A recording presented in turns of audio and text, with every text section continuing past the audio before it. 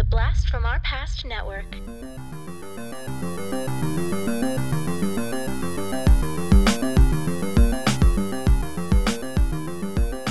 Hello and welcome to the Blast from Our Past podcast. We're the podcast that gives you full-on movie breakdowns, TV show reviews, and a whole lot more, all from the things of our nostalgic past. I'm Adam. I'm John. And today we have really decided to do some of the most egregious things in the Star Wars universe. We are going to be breaking down the 1984 The Ewok Adventure, which has since gotten a name change to Caravan of Courage, an Ewok Adventure. Then we are going to review the cartoon Ewoks, and then we're going to do what is probably the most heinous thing that people might hate us and stop listening to our podcast for. We're going to recast Star Wars A New Hope. Yeah. The first one, 1977. People are like, what the fuck are you doing? Because why not? I'm excited about that one. Yeah, why not? You know what? Who cares? They're not going to make another one. You don't need a reboot. Of course not. I'm not saying we need one because it's what we do. Yeah. I look at it as a like a challenge. You know, it's like a game. I'm trying to win. Yeah. There we go. Well, I mean, exactly. I want to make a really good movie, updated. If we were going to do it now, who would be good people to put into it? If anyone has listened to our show for, any kind of amount of time, they know one of the things that we hate the most is kid casting. And so we were not going to cast the Ewok Adventure because it's basically two kids and some Ewoks. Yeah, no dice. So that is what we're going to do today. And I'm excited about it. I'm curious, to talk about the Ewok Adventure with you. But we'll get into that when we start getting into that section. But for now, I want to be brought back to 1984. John, could you please take us there with some fun facts? All right, so the movie came out on November 25th, 1984.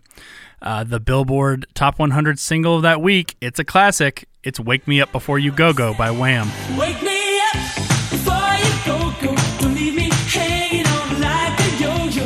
Wake me up before you go go. I don't want to miss it when you hit that high. Wake me up before you go go. 'Cause I'm not planning on going solo. Wake me up before you go go. Take me dancing tonight. I want to hit that high. Yes. Don't leave me hanging on like a yo-yo. A great fun party song. I think it was one of those ones that, when we were kids, after the song had run its popularity, it was kind of like, oh, it's too cheesy to like. But now it's made its way around, and it's really is a fun song to listen to. I agree. You know what? That's a perfect way to put it, because there was a spot in my age where I'm like, oh, that song's stupid. That's just silly. And then after you get a little bit older, you're like, it's a bop. Yeah. You just want to bob your head to. It's good. Yeah. Topping the Nielsen ratings that week was another TV movie, because essentially the Ewok Adventure was a TV movie, so obviously this one didn't top the ratings. Because it was a different one. I know nothing about it, but it was called Fatal Vision, probably about some sort of grisly murder. People like murders. Yeah. The New York Times bestseller was a book called The Talisman by Stephen King and Peter Straub. Okay.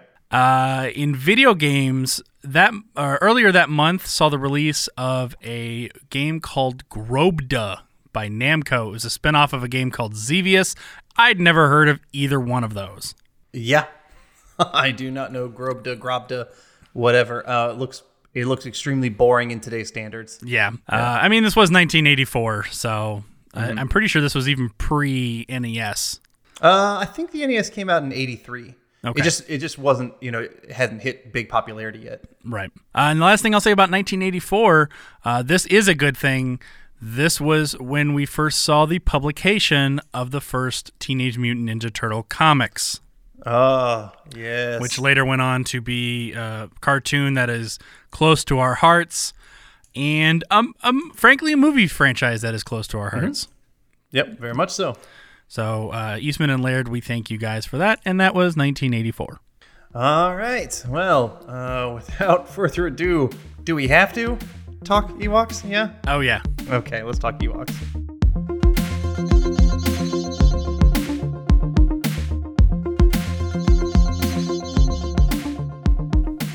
All right, the Ewok Adventure, as I mentioned, got rebranded. I think when they were selling the DVDs or something, or selling it for VHS or whatever, they renamed it to Caravan of Courage, an Ewok Adventure. But Star Wars stuff does that. I mean, we all know Star Wars was just called Star Wars, and then when they decided to put on other ones, they added, let's call that first one A New Hope, all that kind of stuff. Lucas just can't make up his mind. No, I can't. It's so annoying. Actually, I remember seeing on Facebook Marketplace at one point, somebody was selling a bunch of VHSs, and the Star Wars movies on VHS were in there, and I'm like, oh shit, I should probably buy those because I think they're the ones, before the special edition got rechanged, and I do have access at my work to take VHS and turn it into MP4, and then I could turn it into a DVD or something. And so it's like, shit, maybe I should do that just to have like the real movies. I don't know why I didn't. I should. Yeah. I might hunt back on that and get that thing done. So, because I'm sick of seeing all these, new updates, but whatever. All right. So yes, 1984. It's a TV film, so made for TV. It originally aired on ABC on November 25th, 3 days before, a year before I was birthday, I guess. So it's still a year and 3 days. A year and 3 days before I was born. So it does have a sequel, which I feel like the sequels, at least the title, is a little bit more well-known. Battle for Endor, Ewoks Battle for Endor. This film won an Emmy for Outstanding Visual Effects. It definitely wasn't going to win an Oscar for visual effects, but against the TV stuff and, TV movies and whatnot, sure, these graphics are better than others. Before we talk more and more into it and whatnot, John, why are we talking the Ewok Adventure? So I actually have a very distinct memory of watching this movie. And I was thinking about it the other day about where did I see this movie? Because I remember watching it like several times. And I think I finally figured out where we saw it. And maybe more I saw it than you saw it. Yeah. I'm pretty sure this was one of the films they showed us at Country Corner, the daycare center, when it was like a rainy day when we couldn't go outside. Because I remember watching this movie quite a bit. And they had a habit of just replaying the same movies over and over again whenever we were stuck inside because it was raining. Yeah, the one for me that specifically hits with Country Corner is Land Before Time, and I think we actually kind of mentioned that on that when we talked that one way back. So okay, very cool. So this definitely would have been the early days because I went to this place, Country Corner, pretty much through the entirety of when I was in school, in elementary school, from kindergarten through 5th grade, for most of that anyway. Adam, you were really pretty little when we started, and then by the time, I forget how old you were when we moved away from coming, but you were still pretty young. I did up to 1st grade, including 1st grade and coming, and then 2nd grade was when we moved to Alpharetta. Okay, so you were still pretty young. So I definitely remember this from a little bit of an older kid age to the point where that's why I have that memery. So I'm pretty sure we have Country Corner to blame for this specific episode. Damn you, Country Corner. Okay, no. This film was directed by John Cordy, who has done a lot of TV movies that I didn't really recognize, but he also did some episodes of Sesame Street, which I think kind of makes sense. Yeah. I do recognize that. So this film was written by George Lucas and also written by Bob Carew. Bob Carew hadn't had any real writing credits on his, on what he had done before. But he was actually, at the time, the nanny to George Lucas's children. And so I guess that's how he had an in. George Lucas hired him to write this teleplay, screenplay. Very weird. It's his first credit. He did end up writing episodes of the Ewoks cartoon, so he has that tie into our other stuff. He also wrote episodes of Tiny Toons, Dragon Tales, and then a show that I didn't think was great, but the theme song I thought was great, The Wild West Cowboys of Moo Mesa. Comet raised the mesa to the western skies with the sound of 1,000 cattle drive. A chosen few would see the light and fight the wrong with right. Up on the mesa, high above the clouds, there's a world apart from all the rest. On the mesa live the real cowboys, standing up for law and order and living by the code of the West. And I just bringing that up so I can drop in the the theme song because I fucking love the theme song. Besides that, the show is whatever. Music is done by Peter Bernstein. He did quite a bit of music for television shows, the TV shows for Weird Science, 21 Jump Street, plenty of other stuff. He's fine. Actually, and the music to me was a totally decent part of the film. It was fine. The music was fine. I mean, Yeah. he kind of, I think he captured relatively the style of what John Williams did and incorporated in here. I had no problems with the music. Yeah. Yep. All right. And the production design was done by Joe Johnston, who we actually talked about before because he directed Honey, I Shrunk the Kids. He directed The Rocketeer, Jumanji, the first Captain America movie. He did also work on visual effects for the original Star Wars trilogy and Raiders of the Lost Ark. Cool. So yeah, great big name there. All right, the cast for this film. Wicket is played by Warwick Davis, who is one of the most preeminent little person actors, but just awesome actor in general, of course. Yeah. Most people would recognize him from the Leprechaun franchise, Harry Potter franchise, Yeah. Willow as well. He is Willow. Mace is played by Eric Walker. He was in the sequel and not really anything else recognizable. Yeah. The girl, I didn't even look up the girl, well, Sindel. She literally was just in this and Battle for Endor, and that's it. Yeah, that was it. The mother, Katarine, was played by Fionnuala Flanagan. Tons of smaller parts on stuff. I actually don't know why I kept her in to talk about her because she just tons of little things. The narrator is Burl Ives, who you recognize as the kind of the narrator from Rudolph the Red-Nosed Reindeer and the Yeah. Snowman. Immediately, I was like, oh, wow, this is going to be a Christmas movie in my head. Well, apparently the original concept and title was a Ewok, a holiday special. Oh, wow. And then when the other holiday special was crap, they decided to... Well, the other holiday special came out in the 70s. 78, yeah. So okay. I don't know if maybe they decided that there was too much of a tie to that one, that they didn't want to jinx it that way. Also, maybe they decided not to release it at Christmas. I mean, the 25th, that's pretty close. A month out, I Yeah. think, is probably a good enough time. That's probably right after Thanksgiving or very close to it Yep. to start doing Christmas stuff. So I don't know why they made the change, but I can guarantee you this. As soon as I was listening to it, I looked over my wife and I'm like, am I going to hear silver and gold? Yeah, exactly. And then I want to just call out two other little person actors who are awesome and you would recognize. The character of Weechi, I don't know, one of the other Ewoks, was played by Debbie Carrington, who, John, I bet you would probably recognize as a prostitute in the Total Recall movie. Yeah, she's a great actress. Yep. And very similarly, Whittle is played by Tony Cox, who I think a lot of people recognize from the movie Bad Santa. Yeah. He was in that one with Billy Bob Thornton. So, Yeah. so that is it. And I will mention, because I kind of didn't really say, I didn't remember this movie. So John has distinct memories of watching it. And if I did, maybe I wasn't paying attention because I didn't have a lot of those nostalgic feels for this one. And even when I rewatched it, isn't something where I was like, oh yeah, okay, I'm remembering these things. So. Yeah. Although I will say I did, and not only did I, my wife did as well. Okay. She had good. a lot. She remembered certain parts that came up. She was like, "Oh God, I know what happens next. I know what happened." Like she had a distinct memory of watching this. Nice.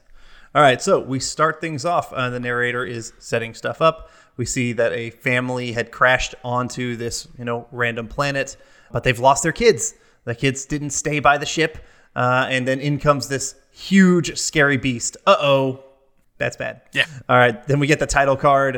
Then you get the movie going. We see this village and we see Wicket, as the narrator tells us about Wicket's brothers. This other Ewok's sons are also lost. So, man, we just kind of see Wicket playing around the village in general. His father, Deej, takes a glider and he goes searching for the sons.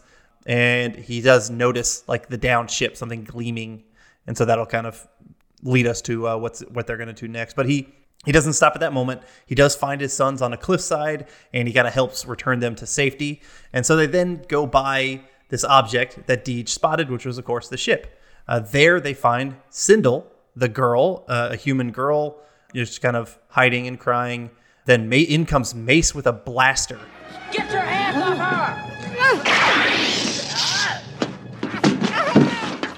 No, Mace, no! Be quiet, Sindel.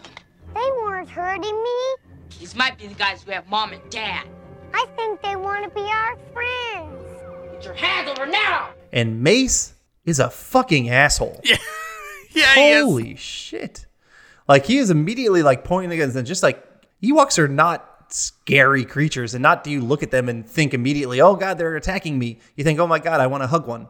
But he's got his blaster at the ready, but they end up overpowering him and take his blaster from him. They end up taking the kids to their village, and Wicket very quickly, because you remember Wicket from Return of the Jedi. He is very friendly, innocent, if you will, even for like the Ewok standards. And so he kind of befriends Sindel. And what I didn't mention is this story takes place before, I think, right? Before the Return of the Jedi? Before Return of the Jedi, yeah. Yep, okay. We notice Sindel is sick. She lets us know that. She's not feeling very good. She ends up passing out, and the Ewoks give some medicine to help. You know, we also get Mace just struggling to communicate with them. Him just yelling. Just so you know, we've both been to some foreign countries before, and some ones where they don't speak English. Yeah. When you just say things slower and louder, that doesn't help. You have to kind of use your body, point, do some things. When you just, saying, she's sick, give her medicine. And they're like, what? And you're like, she's sick, give her medicine. That doesn't help. Mace is a fucking tool. He is. I wanted him to die pretty quickly. Like, very quickly. I was hoping that, this Gorax was just going to come bite his fucking head off. So I also think they made him look a little too close to Luke Skywalker. Yes. Well, they had him in like that, like the Rebels flight suit as well. Yeah. Why? I don't know. The parents weren't in that. Like, why did he have one? Yeah, I don't know. He's a kid. You don't think they're going to be selling Rebels flight suits as like Halloween costumes for the kids going around, because they're in a real legit fucking war with the Imperials. Right. So I don't know. Anyway, but they need to get some more medicine. So they kind of head out to go get more. While doing so, Mace nearly gets his arm eaten off in a tree, which I was hoping, yes, bite that fucker off. But so that one I actually have a very distinct memory of, because I remember that scene scaring me when I was a little kid. Oh, okay. Because it seems, kind of sweet, whatever you're looking at, and then the thing that comes out of it, I mean, it's clearly a puppet, but the thing that comes out of it does not look, sweet and cute. And actually, it was funny because as we got to that point in the scene, I was like, oh, here it comes.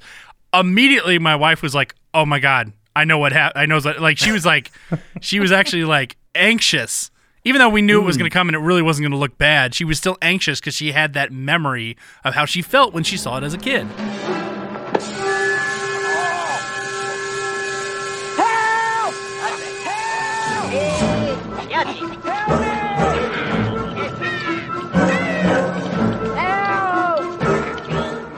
Interesting, yeah. I mean, because, the tree creature, whatever it is, has like a cute little thing that it entices people in, and he wanted to get it, and then once they stuck their hand in, it bites his hand and, won't let go and whatever. Mm-hmm. That is funny. They do end up finding more medicine, and so they bring that back, and Sindel starts feeling better. Yay. And then we see her playing with a ferret. Okay. They have ferrets on Endor? Where the fuck did this come from? Because every other creature on the entire planet is its own thing, and then here's a ferret. Yes, there were also llamas. You're right. There were llamas. You're right. So, and we see Sindel and Wicket kind of playing with one another, that next morning, just in general, kind of forming their bond. Mace, of course, wants to get out. He wants to get back to the ship, and he says once he gets his gun back, because they've still kind of kept it from him, they're going to leave. So while everyone is asleep, Mace sneaks to go get his blaster, and so he does so, and he and Sindel head out. They attempt to head back to the ship, but Sindel gets scared, so they have to kind of camp where they're at. But when they do, this hideous rat creature thing comes out and chases them, and it almost gets them.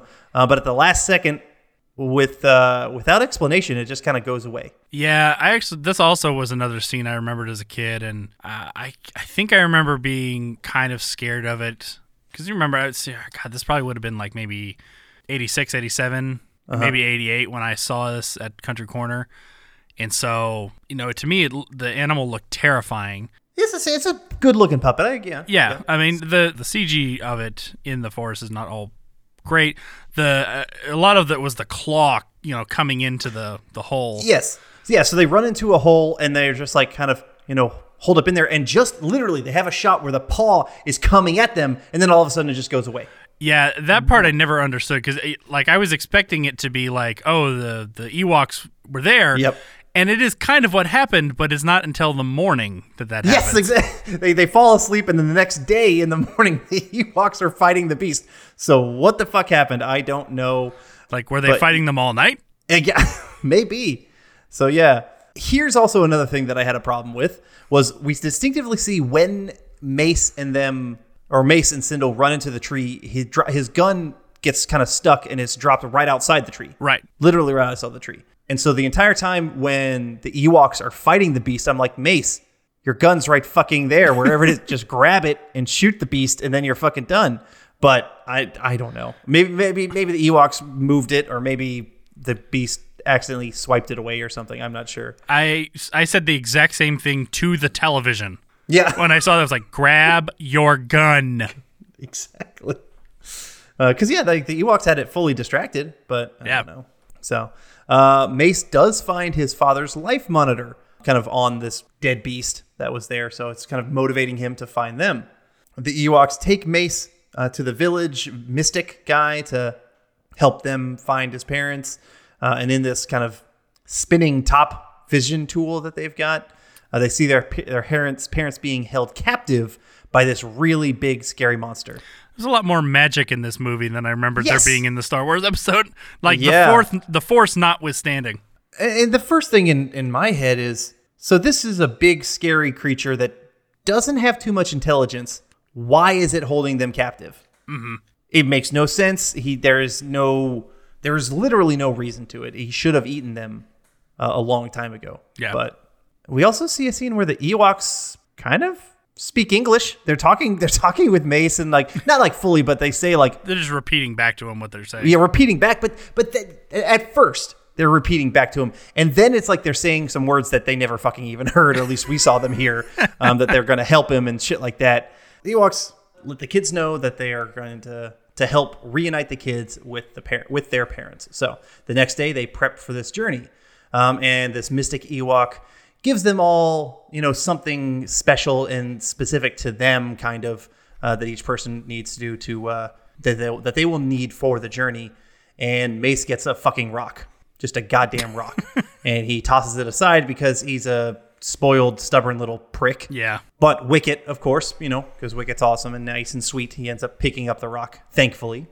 But they all end up heading out. So they meet an Ewok that's chopping down a tree. Nearly kills them. You'd think he would pay attention to where you're chopping down his tree. But yeah, so they end up convincing him to join them. Yeah, I like how Mace, who thinks he's such a fucking badass, throws a throwing axe, but he throws his and it is even better, kind of like on the handle of his. So it's like, oh yeah, damn. He's kind of like the big warrior type. And he changes his tune really fast when he does that too. It's like, are you a warrior? Well, we need you on our team. Like, he just, man, he flips. He does. So because Mace kind of bitches out a little bit or kind of changes his tune, then the warrior guy decides to come. So then they also get this kind of magical Ewok who's got like this, it's got the crystal that they give him to use magic stuff. And he can kind of do anything with his magic, which I thought was kind of strange. Like we'll see, kind of he hypnotizes a spider. He can do a lot of weird stuff. So, but yeah, so they get him as well. So now the caravan is complete. This caravan of courage, if you will, John. Lame. Yeah. So Mace, while just looking at some water, all of a sudden becomes trapped under the water. This is some of that weird magic stuff that doesn't make any fucking sense. Yeah. All of a sudden, it's some booby trap or something. He was looking at the water and now he's under it and he can't get out. Don't know why. None of their things seem to be able to go into the water to help pull him up. But Wicket got a magic little walking stick. Okay, so he uses the magic walking stick to pull him up. Yep. And that's it. I remember that scene giving me anxiety as a kid because fear of drowning is a real thing. Oh, yeah. That's a scary fucking way to go. It's not a way I want to go. Yeah. But this time I was like, why is he going? Like, he just can't help himself. He's constantly sticking his hands in places and touching things, and then he's the one like complaining about everything. Yeah, very true. Yeah, he is. They have to rescue him multiple times, and it's because of his own fault. You're right. The next kind of wild thing that happens, Sindel gets on a runaway horse. The hunter Ewok has to go and rescue her, and he does, and he goes and stops it. Okay, that was good. That really had nothing to do with anything other, just another little hiccup in their journey, I guess. Yeah. So at night, Mace basically sees Tinkerbell, and finally, like the little light creatures. Yeah. Which actually, I do see these light creatures again in the cartoon because I watched episode 1, and I think they're the same kind of creatures. They're at least like it, or they call them like fire creatures, whatever. In that one, I don't know if it's the same here, but they're basically like lightning bugs, but really Tinkerbell, without her magic or whatever. They're just lighting magic, and at first it seems kind of cool and cute, and then it becomes fucking maddening, and they're all super annoying, all around the big nuisance. But Sindel, who has this light candle or whatever, it's a magic light candle, whatever the hell they said, and she puts that on, and it traps these light bugs, all but one is left out, and Mace decides to befriend it and keep it or something Somehow, yeah. I don't know why that one didn't get trapped into the candle. That was also right there, just the same distance as all the others, because coincidence, I don't know, because this does not have good writing. Also, with that lightning bug, they have a cutie little patootie tickle fight in their tent. Isn't that adorable, John? No. This was like, what the fuck is going on here? I mean, yes, we know that the holiday special and this, especially this, because Ewoks are very much made for marketing to kids. Yeah. Without question. And so this movie is pandering to kids. Obviously, you have kid leads, and, they're just cute little teddy bears, and here's a little tickle fight scene for no other fucking reason other than it tickles. I hated that. I fucking hated it. So, all right, they continue on their journey in this dangerous area of acid pools and dry lakes, and then we don't see them at once deal with an acid pool or the dry lakes or any of that kind of stuff. They specifically said, oh, yes, we're entering this super dangerous area, but they get to the forbidden fortress of the Goraks. Okay. And this is the creature that has their parents. So they now need his rock to get in, apparently. That's the thing that'll get him in, and he didn't have it. And as opposed to having any consequences, Wicket just has it and saves it and gives it to him. Okay. And then he opens up the rock, and there's a little arrowhead inside. Why the fuck didn't they just give him the goddamn arrowhead? It doesn't make any sense why it needs to be in a rock. It doesn't. No. Like, it is literally just there to piss him off. And it's not really like a it's weird, lazy writing. Yeah. And then that's even more lazy because, like, Wicket just had it, and there's nothing. It's like, okay, there's really no, I guess all it did was it continued us thinking that Mace was a little prick, a little brat. And you know what? I guess, but I already had plenty of evidence of that. Yeah. I didn't need him throwing away a rock. We didn't need that. We saw that right out of the gate, actually. Yes. So anyway, this arrowhead kind of like moves on its own and shows them the location of how to get into this fortress. But it apparently is right behind this big ass rock, which Mace has to use his blaster, and he blasts open the rock. And I've never seen a blaster do that in the Star Wars universe before. Yeah. But anyway, he blows it up, and they go inside.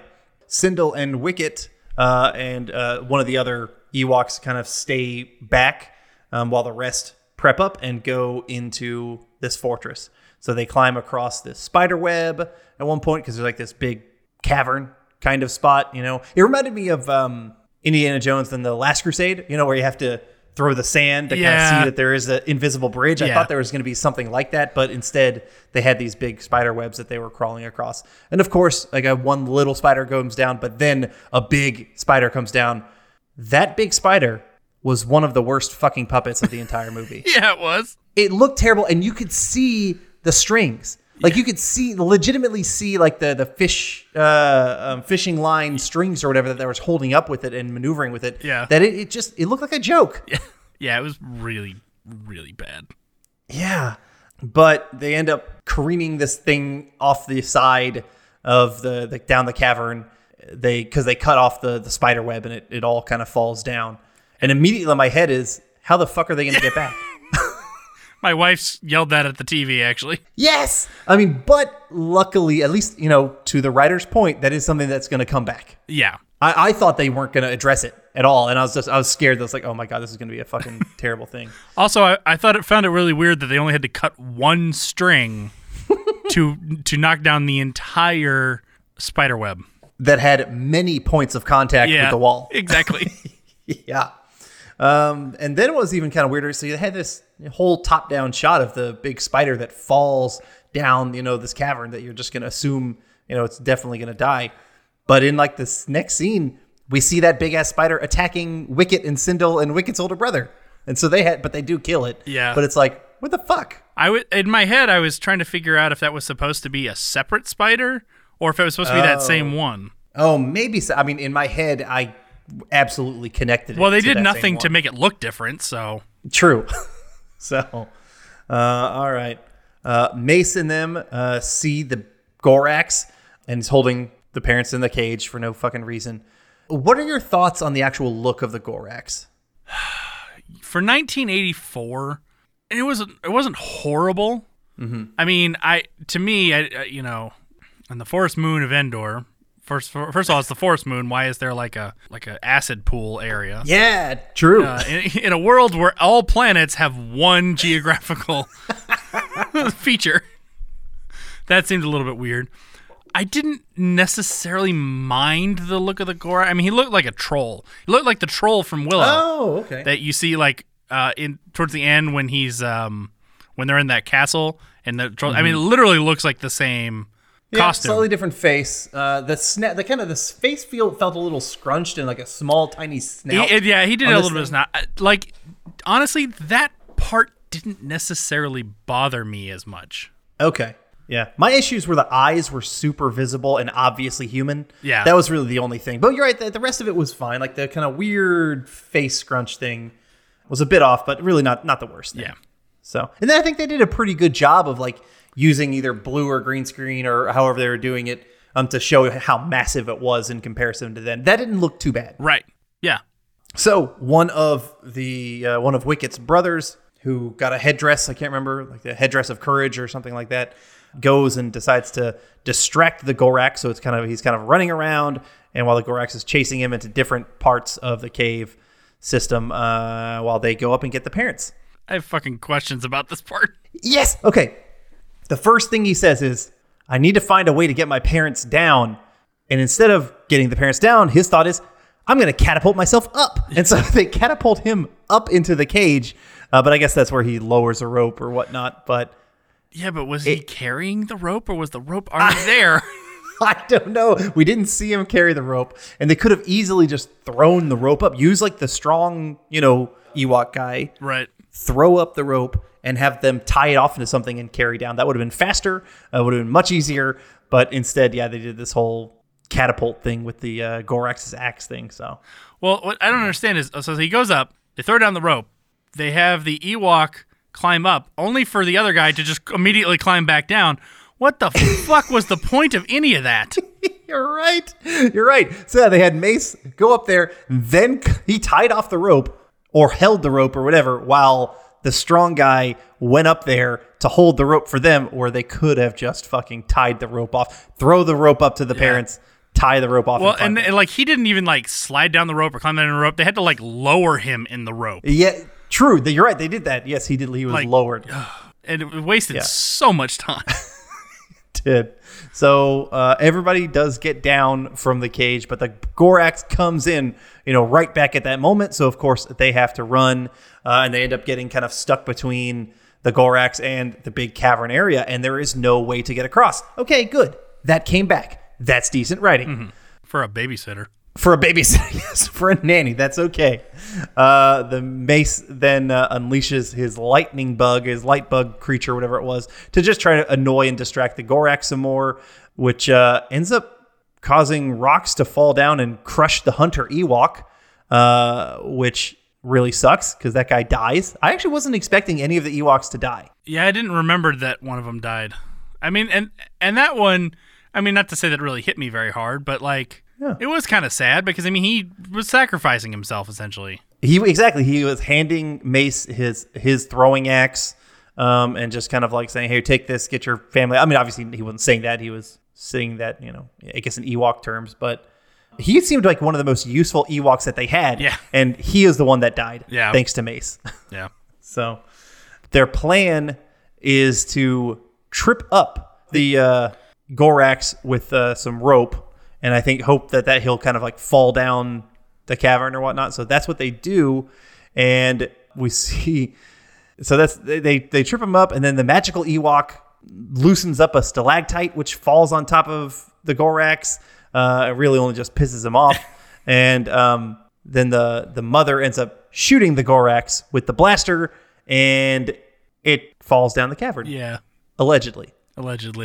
I had Miles. Go ahead. Oh, go ahead. I was gonna say. Okay. I had problems with the fact that the Gorax is at the top of the stairs. He sees the people at the bottom of the stairs. He starts coming down, yet somehow he doesn't notice that they spend all this time, because it took them a while to run this rope across. And it wasn't like they put it on the ground and then like tried to put it up just as he was walking. It was just sitting there. Yes. And he didn't notice and walked right into it. My issue was that I feel like multiple times throughout the film, they'd kind of established that there's not much more juice left in this blaster gun, or that it sometimes is working, sometimes is not. But like whenever they needed it to work, it worked just fine. when there was a point when Mace was trying to shoot it and it like looked like it jammed, and I was like, it's a fucking laser gun. What is there to jam? Yeah. It doesn't have like exactly those moving parts. Yeah, it doesn't have like the moving that. part to, there's nothing to get caught. It's a fucking laser gun. All right, so the Gorax fell down this cavern, apparently. So, and the first thing that I thought in my head was, okay, if that big-ass spider survived that, the Gorax is going to survive that and then go after Sindel and Wicket and them immediately. That's kind of what I thought in my head. But instead, we do see that Sindel and Wicket appear, and the other one appear up because I guess they're coming. I don't know. They just happen to kind of go so they're on the other side of the cavern right now. And oh shit, the Gorax has climbed back up or didn't fall that far or something. Even though we saw him fall very far, he's now immediately all of a sudden right there and has climbed back up, which is very strange.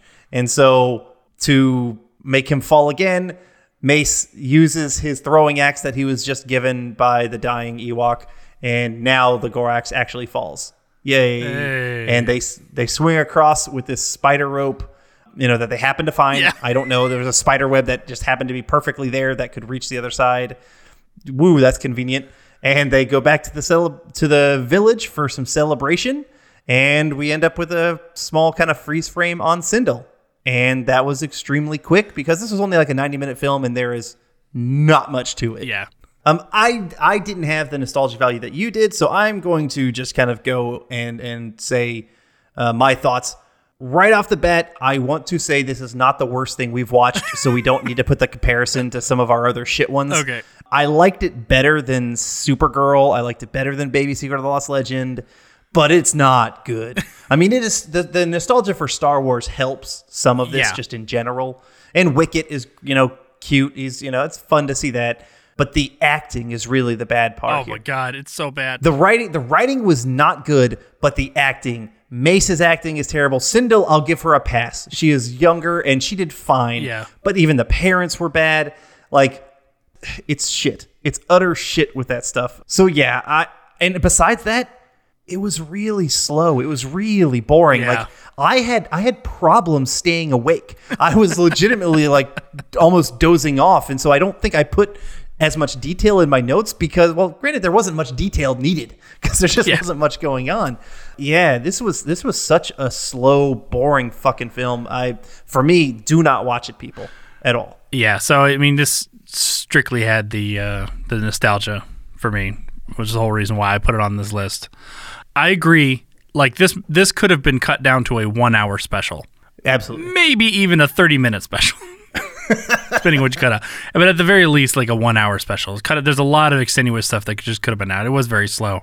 The acting was very bad. In fact, at the end of the movie, we did make both of our kids watch it with us. Yeah. And they kind of got into it because, I mean, both my kids are into Star Wars. My daughter liked the Ewoks. They were cute. My son really liked Star Wars. At the end of it, my son turned to me. He was like, Mace is stupid. I'm like, yeah. Yeah, he is. Smart boy there. Yeah.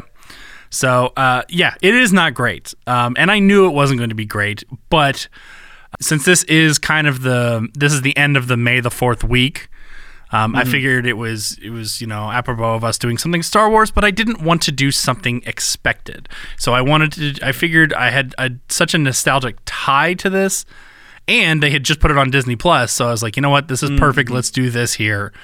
I knew you weren't going to like it. I knew I wasn't even really going to enjoy talking about it, but I figured let's do it. It's probably not going to be one of the things that people talk about the most. So it was fun to go revisit. I did have fun remembering the movie as I went along. Okay. Well, that's good. I'm glad you got something out of it. Yeah. Well, now let's see if there's anything that is better with the animated series that came out after it.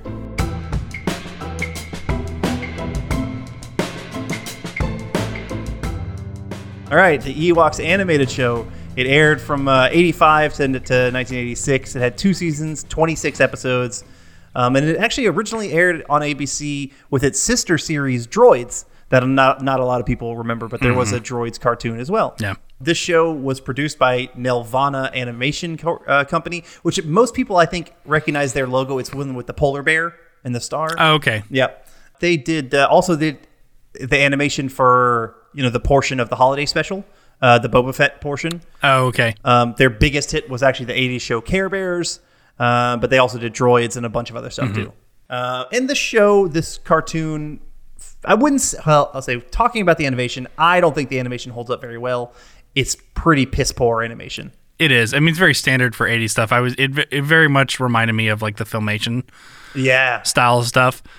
Just looking at it, even like just looking at stills of it, I was like, I'm not really going to enjoy watching this per se. No. So, all right. The series focuses on, I guess, the quote unquote adventures of Wicket and his friends on Endor, set before the events of the original Star Wars film. It says set, I guess before or around Caravan of Courage times. Unlike the Ewok films, where you're getting human characters and the Ewoks speaking Ewokese. Yes, that is what it's called. Yep. Ewokese.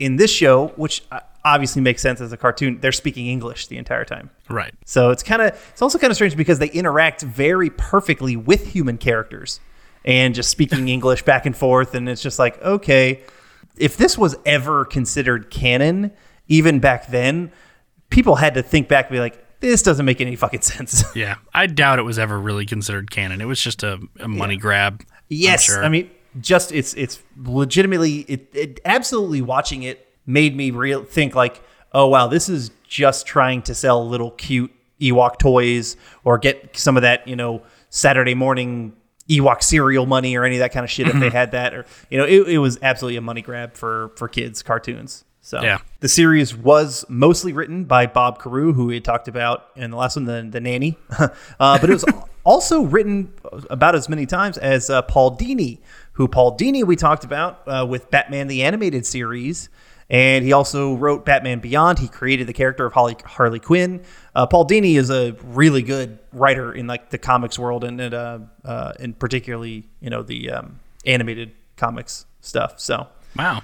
The cast, I'm not going to get into too many of them because actually they kind of split characters quite a bit. Like between seasons 1 and 2, they ended up having different actors. But I'll say the main character, Wicket, was first voiced by Jim Henshaw in the first season, who was on Care Bears. He also voiced for that. But then in season 2, Wicket is voiced by Denny Delk. John, do you remember if we mentioned Denny Delk ever before? I think we did. I'm not sure. The name doesn't ring a bell. Okay. You don't recognize the name, but you absolutely recognize the voice, particularly as the evil separated head in the Monkey Island series, Murray. Oh! He was the voice of Murray. Murray. You may call me Murray. I am a powerful demonic force. I am the harbinger of your doom. And the forces of darkness will applaud me as I stride through the gates of hell, carrying your head on a pike. Yeah, and other people who I'm just going to mention, Cree Summer. We've mentioned her plenty of times. Big name. She was in Mummies Alive, Elmira in the Tiny Toons Adventures. Penny from Inspector Gadget is maybe her biggest role ever. And then I also wanted to bring up another voice was George Buza, who we all recognize as Beast from the X-Men animated series. Oh, great. Did Great a voice actor for another one of the Ewoks. Can't remember which.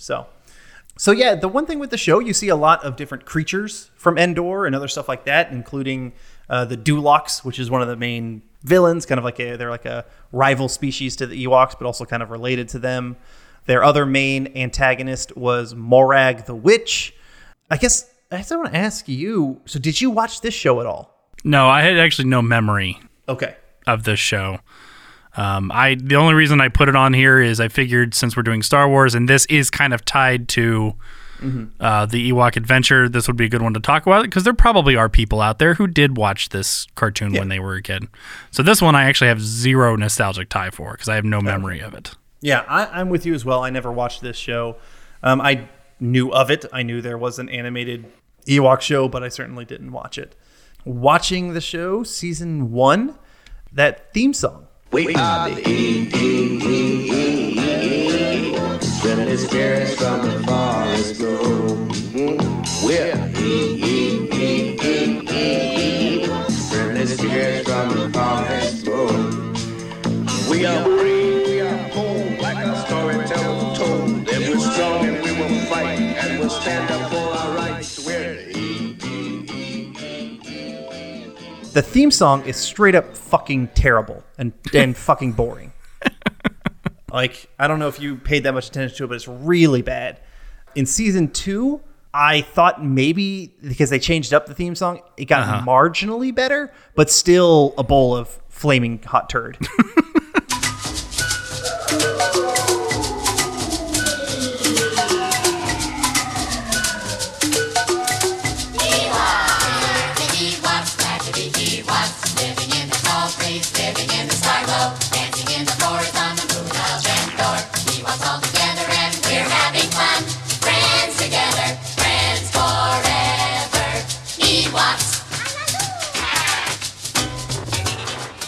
And you compare it in the 80s to that time, and you're getting some awesome stuff in like 85, 86. You're getting Thundercats. You're getting Teenage Mutant Ninja Turtles, I think, at that time. You're getting great theme songs. Yeah. And then this is just a steaming bowl of awful. So I watched 2 episodes for this. What about you? I barely made it through 1. Okay. Do you know which one did you watch? The first? The first one. Okay. Yeah. And it's awful. I only ended up watching a second one because I was reading on Wikipedia. It says the penultimate episode, Battle for the Sunstar, which was re-aired as the series finale later, shows the Ewok heroes leaving the forest moon's surface as they go aboard an Imperial Star Destroyer that has traveled into their system. An Imperial scientist attempts to destroy the Emperor, whose shuttle makes an appearance. So the shuttle makes an appearance, not the Emperor.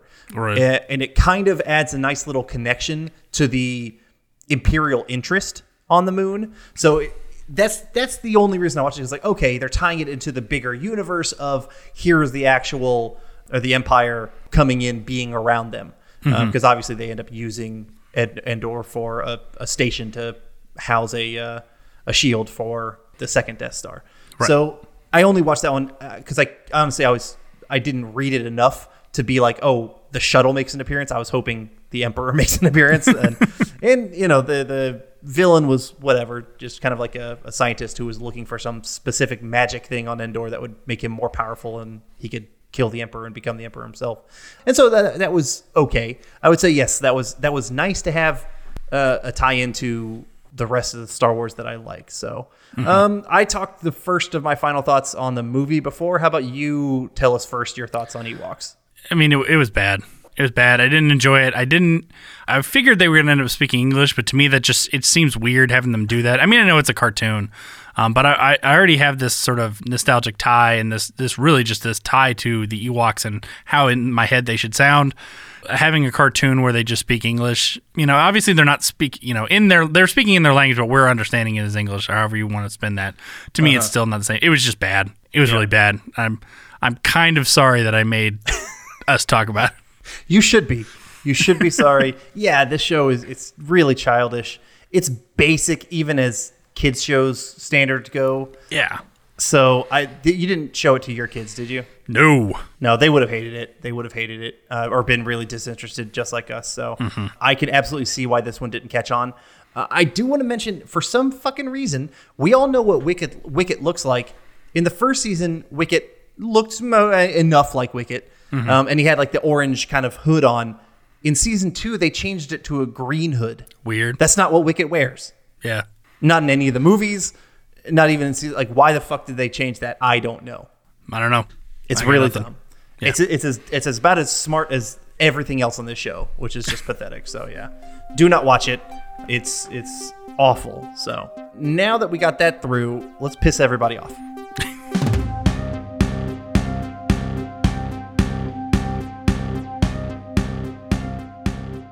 This episode of the Blast from Our Past podcast is not brought to you by... Come with us now to the green moon of Endor, where the Ewoks are celebrating because Earth kids love their Ewok family hut.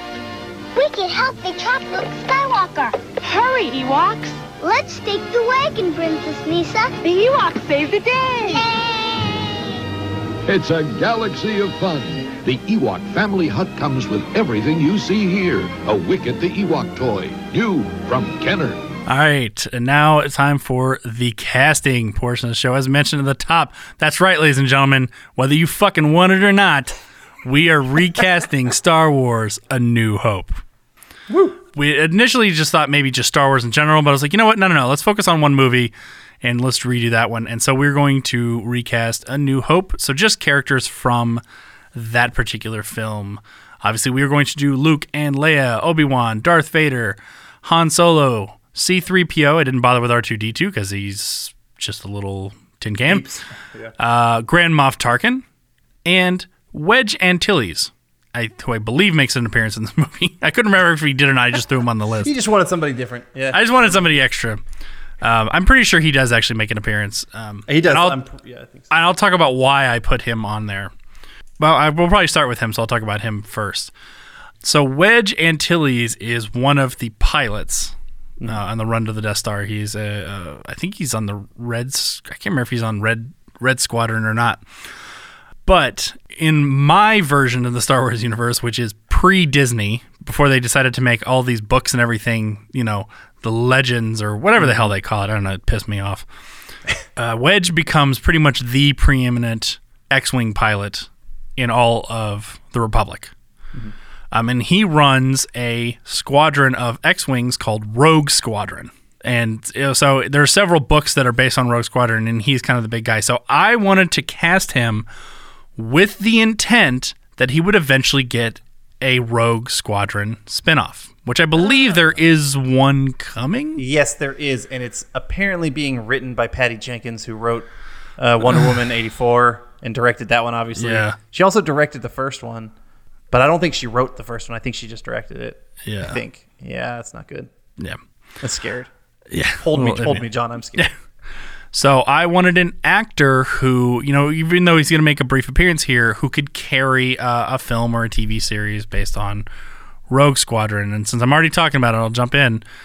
I initially wanted to go with someone a little bit younger because I almost had to remind myself that all these characters in this movie are a lot younger at the time than I kind of remember them for. Mm-hmm. But I ended up going with an actor who's right now he's in his early 40s. He's just a couple years older than me. But I definitely think he could lead a movie. And Wedge is very cool and calm and laid back. He's not very aggressive. So I went, and this was actually at my wife's suggestion, which I really liked. I went with Chiwetel Ejiofor as my Wedge Antilles. Oh, okay. Obviously, he was in Doctor Strange as the Firefly movie as well. Firefly and Serenity. Was a bad guy in that one. Yeah. But he was very kind of cool and calm and collected. Yeah. Also in The Martian. Loved him in The Martian. Mm-hmm. He's a little iffy in that. Not his performance is iffy, just he's very kind of neurotic almost in that one. But I think he's a great actor, and I could totally see him running a series. So yeah, he's my Wedge. Okay, interesting. I didn't think about turning Wedge into his own kind of a spin-off, but I think that totally makes sense. And Chiwetel Ejiofor, I think I know he's a fantastic actor. So yeah, love it. All right, who is your Wedge? I definitely went, well, I've been about a decade younger. I want someone who's like in their low 30s right now. That's who I initially was going for before I ended up settling on Chiweedle. Because I wanted to have I wanted my Luke and Leia to definitely feel like they could play late high schoolers, or maybe, that kind of age. And so I needed my Wedge to play someone just a little bit older than Luke, because you could tell Luke look up to Wedge, and I would say he needs to be a little bit, just obviously a little bit older than Luke does. I was looking around. I ended up settling on this guy. He was in the Terminator Dark Fate movie. He was in the Rock of Ages. He's been in Scream Queens, a lot of different stuff. And he's a good looking dude who I think maybe similar enough, like Oscar Isaac, kind of like, you need a good looking guy who can kind of like, lead an X-Wing group. And I think he could do it. His name is Diego Boneta. He's a Hispanic actor. He's been in plenty of stuff recently. The Monster Hunter movie. Overall, I think he is a good-looking dude who I think I need my Wedge to be kind of like leading man looks. I mean, looking at his list, I've not seen anything he's been in. He is a good-looking dude. He's got enough acting credits that tells me that he's a viable actor. He's still working right now. Yeah, I am all for that. Cool. All right, love it. I'm all for that. All right, Grand Moff Tarkin. Adam, why don't you give us who you picked for pretty much our lead bad guy, essentially, in this one. You're right. Vader even takes orders from Grand Moff Tarkin in his own. I mean, yes, Vader is a badass in his own right, but Moff Tarkin's really the guy who runs everything in this first one. And I can't remember the guy who played the original off the top of my head. Peter Cushing, thank you. I mean, he had a great, intimidating, just kind of, I don't know. I loved him. He was just wonderful in the role. I don't know how to put it, but so I went with a British actor who is, I think, a great villain in multiple different things. I maybe love him best as this villain in an animated movie that he did for Disney way back in '94, Lion King. But I think he would make a wonderful Grand Moff Tarkin. I went with Jeremy Irons. I mean, shit, Jeremy Irons, can't go wrong with that. I mean, I agree. He would. He's obviously made a great villain in the Lion King, which he can do that with his voice. Yeah. I have nothing bad to say about Jeremy Irons. I enjoyed him as Alfred Pennyworth. Oh yeah, in the recent Justice League and Batman. So I thought he was fine in that. A little bit younger than I kind of wanted my Alfred to be, but either that or it's Jeremy Irons, man. Yeah. I think he can do whatever he wants. 66, 67, something like that right now. Yeah, I can't remember. I went with a little bit of a lesser known actor, lesser known in his name, but not lesser known in the character that you will remember him for. 72, Jeremy Irons right now. So he's up there in age. Yeah. All right. So Grand Moff Tarkin is cool but devious. Yeah. And I'm not sure there was anyone who exemplified the cool but devious role as Tywin Lannister. I went with Charles Dance as my Grand Moff Tarkin. Great fucking call. I've kind of been rewatching the Game of Thrones from the beginning, and just that dude. Granted, it's written as the character of Tywin Lannister, but just the way he portrays himself, he intimidates every person he comes across in that show, and I think he could totally do the same as Grand Moff Tarkin. Without question, I think that is that's a wonderful, like I'd call it a 1-to-1, but like. He might probably even elevate it anymore, or more than even the original. And he's got that feel. He plays villains very well. Yep, that's perfect. Cool. All right, C-3PO. I'm thinking for C-3PO, and I'll go ahead and say now for Darth Vader, I'm just thinking the voice. Oh yeah, I'm not really worried about whoever's inside the suit. I had a really hard time with C-3PO just because Anthony Daniels, and he probably could still do it if you're just doing the voice. And I think my answer is kind of a cop-out answer because I love this actor. He does great voices. He's already played a droid in the Star Wars universe, but I've heard his Anthony Daniels impression, and I think he can do whatever he wants. I just went with Alan Tudyk. Dude, that was the first name that came to my mind, and Yeah. probably because of but I tried to stay away because he is in the Star Wars universe. I know. I copped out on that one. Yeah, that was the first name that I came up with, and then I was like, yeah, I couldn't. I didn't feel I could use him, but I totally get it. I totally get it. Yeah. All right. So then, who did you go with for C-3PO? I went with the other cop-out answer, in my opinion. When you're thinking of now, definitely he can just do the voice. He has done voices in animated, like at least an animated movie I've seen before. That was cute enough. But when I think C-3PO in human form, I think Big Bang Theory is Jim Parsons. So I went with Jim Parsons as my C-3PO. That's a great call. I mean, I think that would be that'd be a great addition for him. I'm all for that. Okay. Yep. I'm all for that. Totally.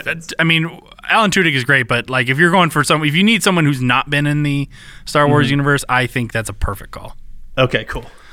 All right, Han Solo. I didn't bother putting Chewie in here because it really didn't matter. Yeah. Han Solo. I did not. I thought Alden. I can't even say that dude's name. Alden Ehrenreich. Oh yeah. Who played Solo? I thought he did an okay job. He did okay.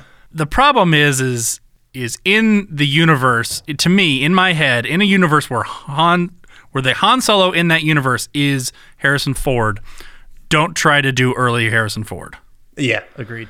And so that's part of the problems I had with the film. I ended up thinking the film was okay. I actually waited a very long time to watch it. I didn't watch it when it came out. It was probably, when did it come out? It came out in 2018. It was probably not until last year when I finally saw this film. And I thought it was okay. It wasn't great, but I don't think it was as bad as people made it out to be. But it was just sort of meh. So, but I didn't want to go with him because we're rebooting. Yep. So I just needed someone who I thought kind of had a good look for a Han Solo type. And what I ended up coming up with was an actor I've actually used before, and I'm loving him on The Boys. I went with Jack Quaid for Han Solo. Oh, okay. Yeah, because he's even kind of got a look similar. He's got a little bit of a look. He's a little scrawny, which is fine. I can have a scrawny Han Solo. Yeah, I like that. I like that. Definitely fits. Looks good. Okay, cool. So. Who did you go with? Yeah, I made the decision. One, Harrison Ford wasn't a huge name, but he was already a name. Right. Before this, so he, has had some good acting credits. And when you go back and rewatch, Han Solo just epitomizes cool with a lot of stuff. Mm-hmm. And so I wanted an actor who I feel epitomizes some cool. And I think, honestly, if you wanted to do some spin-offs or whatever with this guy, you totally could. I give it a cop-out because there's no chance in hell you'll say, oh, that's a bad call. Because we both love this fucker to death. And he's one of the best leading guys right now, even though this is not the leading role. Harrison Ford kind of made Han Solo kind of a lead guy. Yeah. I went with Michael B. Jordan as my Han Solo. He's fucking cool as hell. Yeah, I actually did consider him as well. Okay. I was like, God, I should just go with Michael B. Jordan. I was like, no, I've gone with him a lot. So. No, that's exactly. It's a cop-out because I could put him in almost any kind of leadish role, and both of us will be down for it. And we do for a lot of them because we know we'd like it. Yeah. So, yeah. That's all right. That's fair. That's fair. He'd be a good Han too. Oh yeah. Okay, let's go to. Okay. Do we want to do Obi-Wan first or Darth Vader first? Let's go to Obi-Wan first. Okay. Who did you pick for your Obi-Wan? Yeah, you definitely got to have an older actor, someone who is pretty well distinguished. Alec Guinness obviously didn't understand, I think, the entirety of what he was getting into. Right. Or he didn't, this was a paycheck for him, I think. But, this actor, I've seen him do a lot of different stuff, from some action things to definitely some comedy stuff. I think even to some kind of mentor type things before, which I think would fit well with this one. Really good actor. I wanted to try and get some more diversity into Star Wars, because there is what's called no diversity in Star Wars, pretty much. So I went with a guy he's too old for this shit, but he's a great actor. I went with Danny Glover. That's an interesting call. Yeah. You know what I think I was harking back to was the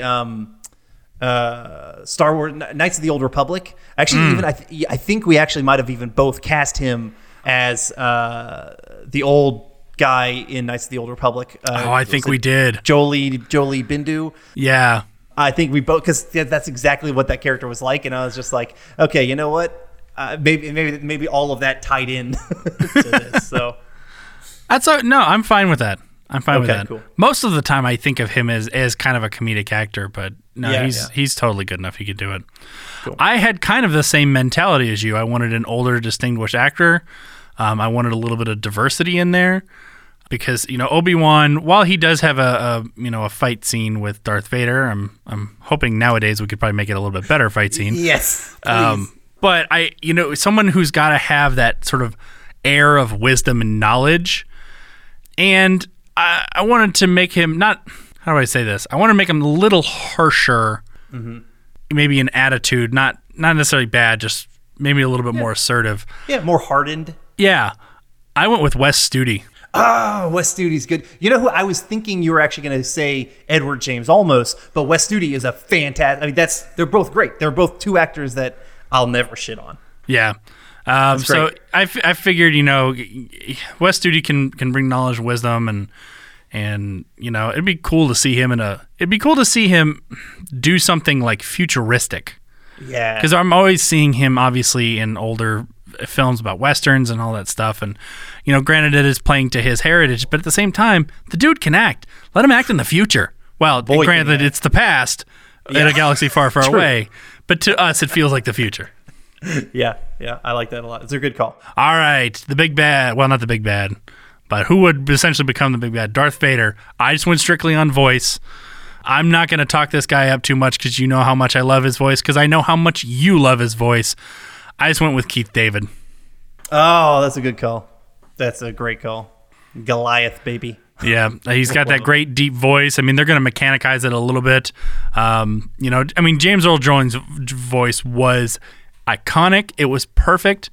You can definitely tell in the most recent stuff we've seen him in, he is definitely getting up there. I mean, I think he's in his 80s at this point. He's very, very, very close. And you can kind of hear it a little bit in his voice. But, I mean, to me, he will always be the Darth Vader.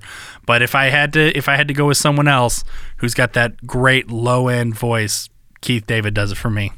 Yep, that's correct.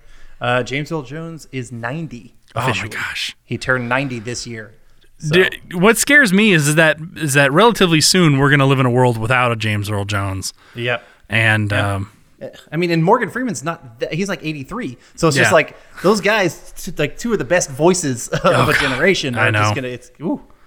I know. God, I'm going to end up watching a shit ton of movies when we unfortunately inevitably lose those two gentlemen. Yeah. I had a very similar thought process. I leaned into the voice, and I went with a voice actor who could change some things a little bit, but he is extremely well known for his low voice. And, he could still, just like Keith David, you have to have that low voice, and James Earl Jones killed it. Yeah. But they have their own low voices and their own distinguishedness and their own intimidation with Keith David, and then my guy who has done just a slew of cartoons and other stuff, Kevin Michael Richardson. He's great. He was another guy on my list too. Yeah. I was like, who are my go-to low voices? Yeah. Keith David, Kevin Michael Richardson, maybe Kevin Conroy a little bit, but like, I consider Dennis Haysbert as well. Yeah, he's a good one. But I'm not at all surprised at that, and I'd be totally fine with that if I heard that. Like, oh, he's doing the voice? Okay, I'll absolutely, I will go see him and support him on that.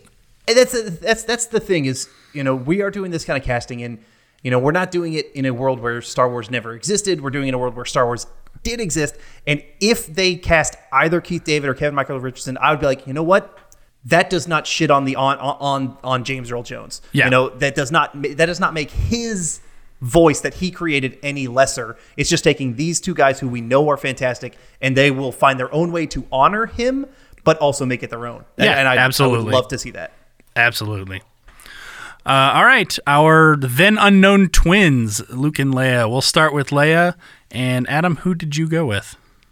Can I do both? Sure, go ahead. I want to do both because you did something similar last time. I went with their brother and sister, even though they do kiss on this movie. Maybe I'd skip the kiss part in this one, or like make it the cheek or something. Yeah, or something. Because similar, I can't remember what it was recently. You had us. It was Brian. It was the Wings. It was Wings. Yeah, it was Wings. So yes, I cast a legit brother and sister acting team. Well, they're not really a team, but they have been. I don't know if they've acted together. The brother was in Super 8. He was also in this great movie called American Wrestler that some guys that I used to work with did. It's a fantastic film. I highly recommend anybody go check it out.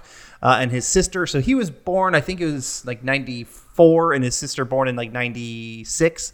And that's kind of like, mid 20s that I think could probably still play low 20s or high teens if I'm pretty sure he was in his early 20s when he played, so. Or Mark Hamill was. Yep. So I went with Gabriel Basso to play my Luke and Annalise Basso to play my Leia. All right. I do not know the names off the top of my head, but I'm looking them up as I speak. Yeah, I don't think I've seen anything they've been in, but okay. You didn't see Super 8 back in the day? I've never seen Super 8. Okay. They got good looks. Yeah, I'm just gonna have to rely on you to know. The fact that they are brother and sister, I kind of like that. Mm-hmm. That's gonna be interesting. I mean, they're both actors. They've both been acting for a good while. Yeah, looks and the thing that I kind of liked about them, yes, they're brother and sister. They don't look too much like brother and sister. No, so they it don't. Could still be a surprise. The other people I wanted to go with looked almost exactly the same, and so I was just like, that would be a little too obvious that they're brother and sister. So this one could still kind of have that twist. Okay, I'm all for that. That. They've got enough credits that, and for a while, that tells me they've been in this game, long enough. Yeah, and you want some unknowns. I wouldn't want to put any huge name in here because I like the idea that it's they're younger actors and younger people who here's their time to potentially really take off. Yeah. So I went with two. I didn't go with unknowns. I went with two very well-known actors. Okay. Initially, because everyone's been talking about Sebastian Stan kind of taking over for. Oh yeah. Which, in my opinion, I think they should have done that in the Mandalorian because the CG, while it was impressive, was not great. And I don't think anyone would have begrudged them of saying, hey, we're trying to do this story in this timeline, and it's very hard to, age actors back. Let's just have Sebastian Stan be Luke. I don't think I would have been totally fine with that. But Sebastian can't play young Luke. He's got to play the Luke of the time of the Mandalorian, post Return of the Jedi. So I can't have him be my, 18-year-old Luke Skywalker. So I went with very obvious actors. For my Leia, I went with a girl who's going to be the new Kate Bishop, Haley Steinfeld. Okay. And for Luke, I went with Tom Holland. Okay. Tom Holland actually was one that I did kind of think about early on. He has kind of got like that nerdy. He could whine and complain. Oh, but I don't want to go to Tashi for the power converters. I can totally see Tom Holland doing that kind of thing. Yeah.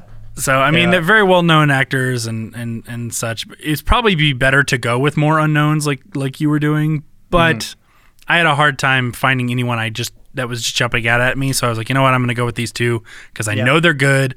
They are in their like early 20s right now, so they can play 18-ish. Although, I'll just say, Carrie Fisher never felt to me like she was 18, even in the first movie. Well, she definitely carried herself. She I mean, absolutely. Her demeanor was boss bitch, for sure. Yeah, exactly. So, overall, I think we did a pretty good job of casting a rebooted Star Wars A New Hope. Exactly. I hope everyone out there, you might have been miffed when you heard we were doing this or, at the top, but like, once you listen to our castings, I hope you kind of like nodded your head and be like, okay, I can see that. Yeah. Again, Hollywood, I'm still waiting by my phone. Okay, I'm not waiting by the phone. The phone is always with me now. Yes. I don't have to wait by the phone anymore. But I think we have a real potential as casting directors in this industry. I still don't know why we haven't been called. But, all right, that was our recasting of Star Wars A New Hope. Please join us next time for another album review. John and Adam talk about how Dave Grohl is a rock god when they review The Foo Fighters album, The Color and the Shape. If you have any questions or comments, you can reach us at blastfromourpast@gmail.com. And if you want to suggest a movie or TV show from your childhood or to be a guest on the podcast, go over to patreon.com/blastpastcast and pick a tier that works for you. To find us on social media, search for @blastpastcast. So until next time, I'm John. And I'm Adam. And thanks for joining us. See you next time.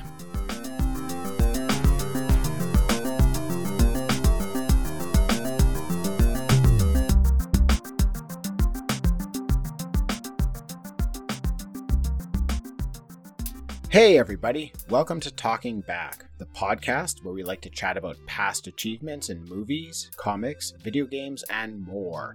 I'm your host Tim, and with me today in studio is co-host Dean. Hey, Tim. Dean? Huh? This isn't a full episode, this is actually just an ad. All we have to do is tell everyone that our podcasts come out on Mondays, and they can find us on their favorite podcatcher. If they're into movies, comics, or video games, they should definitely check us out. Oh, well then, thanks everybody for listening, and we'll catch you next time. Talking Back.